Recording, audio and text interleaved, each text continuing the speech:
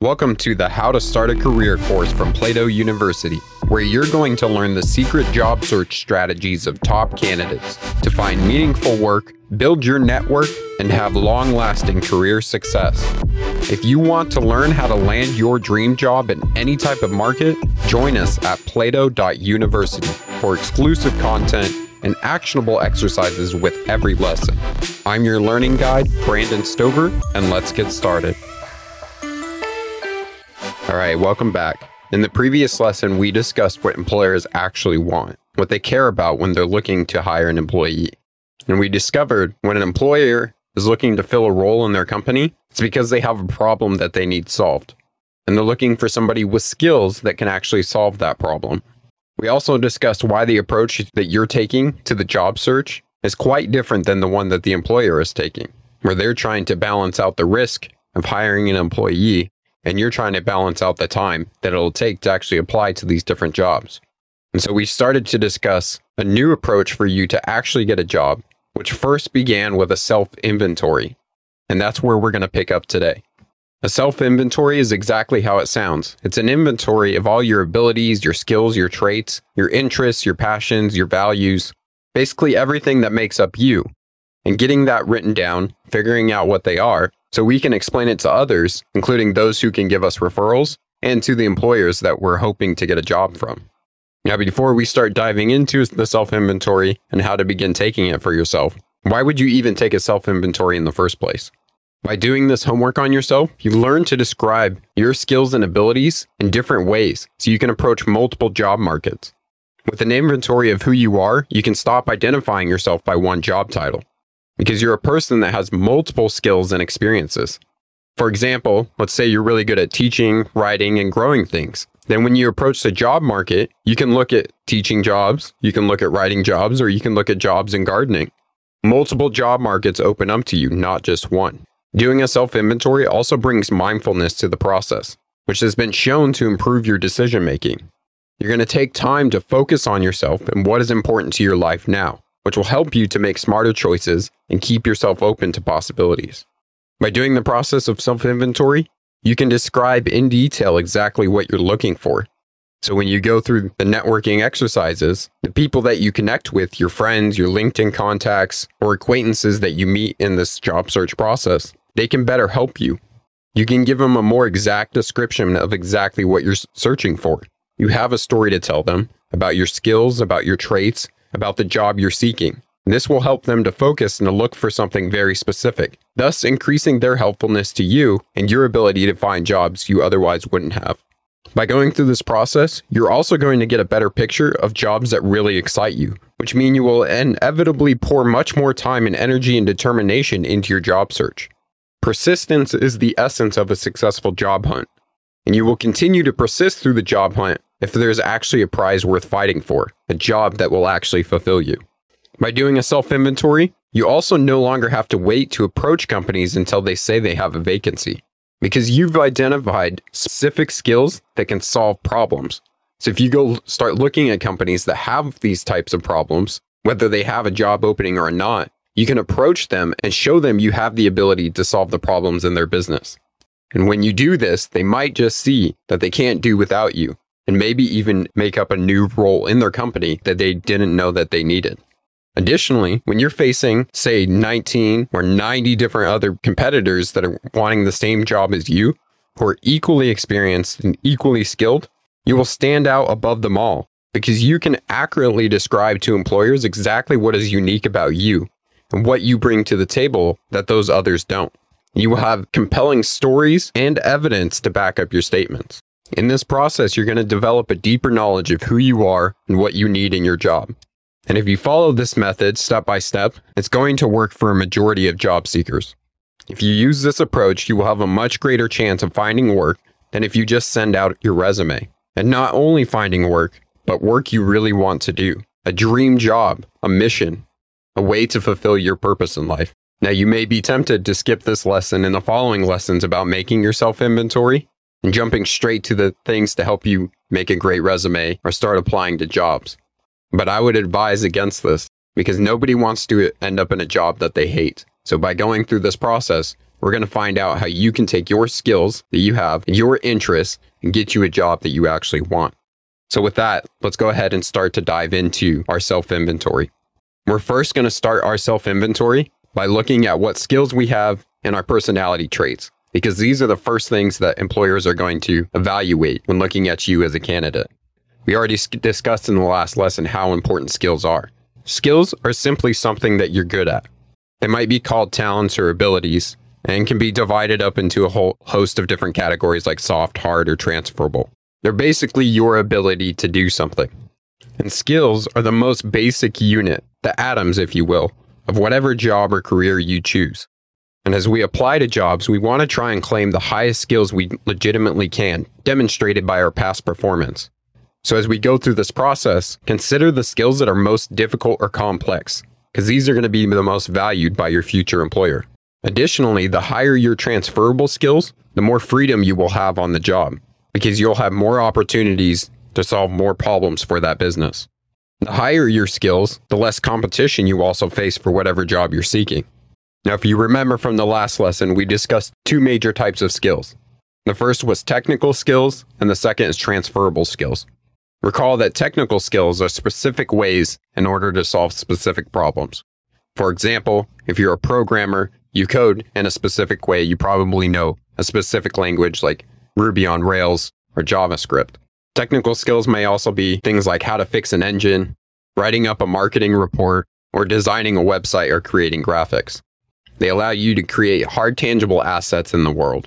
Transferable skills, on the other hand, are the way in which you enact those technical skills, and they allow you to solve a multitude of different problems. The most important transferable skills that employers are looking for are critical thinking, creative thinking, communication, collaboration, and character building. So critical thinking is going to allow you to analyze the problems that are occurring inside of a business. They're going to help you predict problems that could occur in the future and get down to the root causes of these problems so that you can actually solve them. Creative thinking is going to allow you to come up with ideas that haven't been thought of before in order to solve that problem in a unique way. If a problem hasn't already been solved, it's probably because people have been trying to solve it in the same way. So with creative thinking, you begin looking for new solutions. Creative thinking is also going to allow you to do unique things inside the company that's going to allow them to make more revenue. Now, when we're solving problems, we also have to work with other people in order to do so. And this is where the skills of communication and collaboration come into play. No matter what you're doing, you're going to have to communicate with other people, whether that's written, verbal, or even nonverbal communication. Additionally, you have to know how to work well with other people, being both a leader and a follower depending on the role or activity that you have to undertake in order to solve a problem. And finally, the last one, character building, which isn't focused on much in other schools or training programs, but is your ability to self-regulate yourself, to manage yourself, and to actually make yourself better as you go through this collaborative process of solving problems inside this company. And these include things like time management skills, developing a capacity for lifelong learning and learning on the job, displaying virtues like honesty and integrity, or understanding the inner workings of your own brain and body so that you can better optimize your performance. At Plato University, we focus heavily on these transferable skills because we know how much they underlie the ability to solve any problems that occur. The more flexible we can make you in being able to solve problems, the more wanted you are by employers. Because the reality of it, every business has a ton of problems. And if you can solve multiple of them, you can become much more valuable.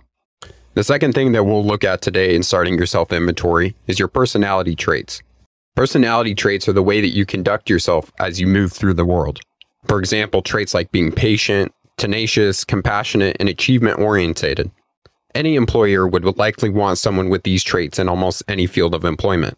In general, your traits are going to describe to an employer how you deal with time and promptness, people and emotions, authority and being told what to do at your job, supervision and being told how to do your job, impulse versus self-discipline within yourself, initiative versus response within yourself, and crises or problems. When you come face to face with a person who has the power to hire you, you want to be able to explain what makes you different from the 19 other people that are applying for the same position. And oftentimes, when people have the exact same technical skills as you, it's the personality traits that are going to separate you from those other applicants. Personalities are evolved solutions to the problem of a highly complex world. As the world changes, we must adapt ourselves to it, creating a diversity of personalities that may best function in the current circumstance of the world. Our personalities are the filters of our perception, cognition, and motivation, influencing our actions in the world. And although personality differences can be frustrating, they're very important because each personality type is evolved to solve a different kind of problem. Humans cooperate in societies by solving many kinds of problems together through these diverse personality types.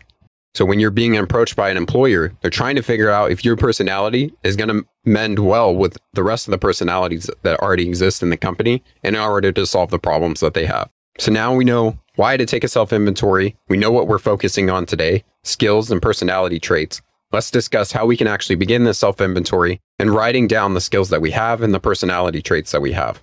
Let's first begin with skills. To begin taking a self-inventory of your skills, start writing a list of all the skills that you have. This may be things like graphic design, writing a marketing report, so on and so forth. You probably have a pretty good idea of what skills you're already good at. As you start to slow down and can't think of any more skills, what I want you to do is analyze your past experiences. So every job that you've had, the types of projects that you've done in school, any projects that you've done outside of those areas, maybe things like side hustles or volunteering. Basically, any experience where you physically took action and had to use your brain to take that action. What these stories and experiences will do is allow you to not only dig into the technical skills that you may have used, but also some of those transferable skills that are a little hard to remember at first glance. As you write out these stories and experiences, think about the following points. What was the goal or thing that you wanted to accomplish in that experience? Then, what were some of the hurdles, obstacles, or problems or constraints that you faced along the way? As you write this description, think about step by step what you ultimately did in order to achieve your goal and overcome those hurdles or obstacles. Then write down the outcome or the result that you had by taking those steps. And finally, write down any measurable or quantifiable statement of the outcome that happened. As you write these stories out in detail, you're going to see the exact steps that you took in order to solve a problem and reach a specific goal. What you'll see inside those stories is you use certain skills, whether they were technical or transferable skills, in order to actually solve that problem. So pull those skills out and add them to your list. But make sure you don't get rid of these stories, because these stories are going to allow you to have specific examples of your skills that you can tell employers later. Now, it will likely take some time to write out stories from your past experiences, especially if you've had multiple jobs or done lots of different side hustles or projects. But take the time to do this. Now, as you start identifying skills in your stories, you'll see ones that come up over and over and over again, skills that you used in all of these stories. And this is fantastic because it probably means you know those skills well, and doing something once doesn't really prove anything, but doing something again and again is very convincing. Next, let's take an inventory of your personality traits. We're going to do it in two ways. We're going to do it from the perspective of yourself and how you look at your personality, and the perspective from the outside world, given to us through personality assessments. But before we get to the personality assessments, I want you to first start with observing yourself. And I'll leave a link to this resource, but it's the Present Authoring Faults and Virtues, part of the self-authoring program that has been done by thousands of people and created by Jordan B. Peterson and other psychologists. This exercise has two modules. The first is going to help you understand and rectify your personality faults. The second helps you understand and develop your personality virtues. So you can see here, we're starting to own the full human. These activities will teach you how to observe yourself with a critical eye and question yourself. Once you've completed these exercises, then you can move on to the personality assessments. We start with writing about ourselves first so that we're not influenced by the outside world yet.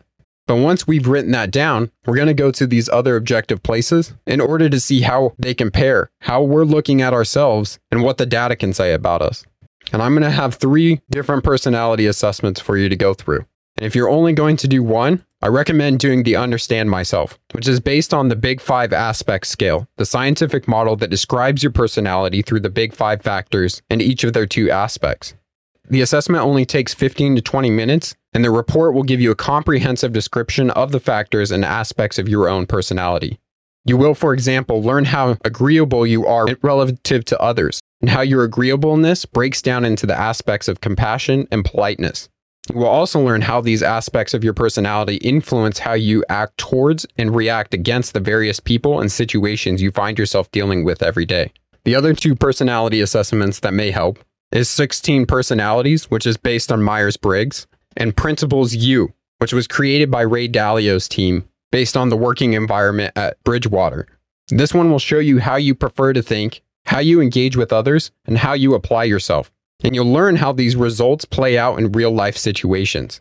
This one will be excellent for seeing how you interact with other people in a working environment. The last thing that we're going to analyze today in this self-inventory is our strengths and weaknesses.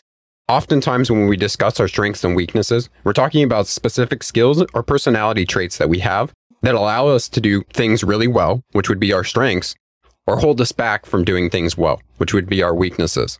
So begin taking some of the skills that you've uncovered in your self-inventory and the personality traits and listing them out, whether they're strengths or weaknesses. The other thing we can do is ask others what our top strengths and weaknesses are. When we're assessing ourselves, we often have a cognitive bias, which impacts our perception. One way around this problem is to ask for help from others. Ask friends to identify your strengths and weaknesses. Try to get them to be truthful but not go overboard. A list of your top 3 strengths and top 3 weaknesses is often enough to provide fodder for training, without the ego blow that comes from hearing everything that's right or wrong about you. When you're doing this process, also realize that your friends come in with a built-in bias. They want to be your friends. So don't just ask 1. Ask 3 or 4 or 5, and look for correlations among their answers. If a strength or weakness shows up on 5 different lists, that's a pretty good place to start for identifying your strengths and weaknesses. After conducting this part of the self-inventory, we have a pretty good idea about what we're good at and what we're not good at, which is going to allow us to go after the jobs that are more in line with what we're good at. It also opens up opportunities for you to start training some of the skills or working on the personality traits that are maybe holding you back. For our activity today, I want you to start this self-inventory, starting with your skills and personality traits, going through the exercises that I just detailed out. Once you've taken that inventory, discern between your strengths and your weaknesses. And for today's networking activity, leverage your network and ask for feedback on your strengths and weaknesses. It may be intimidating to ask someone else, but people actually love to be helpful and love even more to share their opinion. So make the ask to 3 to 5 people about your strengths and weaknesses. These people can be your friends, but I recommend them actually being people that you've worked on projects with before in the past. So colleagues or other people that have seen you actually displaying some of your skills and personality traits in use to solve problems. You can approach or message them saying something like, "Hey name, hope you've been well. It's been a while since we've last worked together. I'm currently taking an assessment of my strengths and weaknesses and was hoping that you could detail out my top 3 strengths and my top 3 weaknesses so that I can get better." In the next lesson, we'll continue our self-inventory by diving into some of our interests, passions, and developing those into a purpose. Thank you for taking the How to Start a Career course. To get everything you need for your job search, including advanced resources, personal coaching, and a community of passionate learners, then visit plato.university/courses/career and join us for free. Again, that's plato.university/courses/career. This course was produced by Plato University, where students turn passions into purpose and learn skills to change the world. Learn more at plato.university.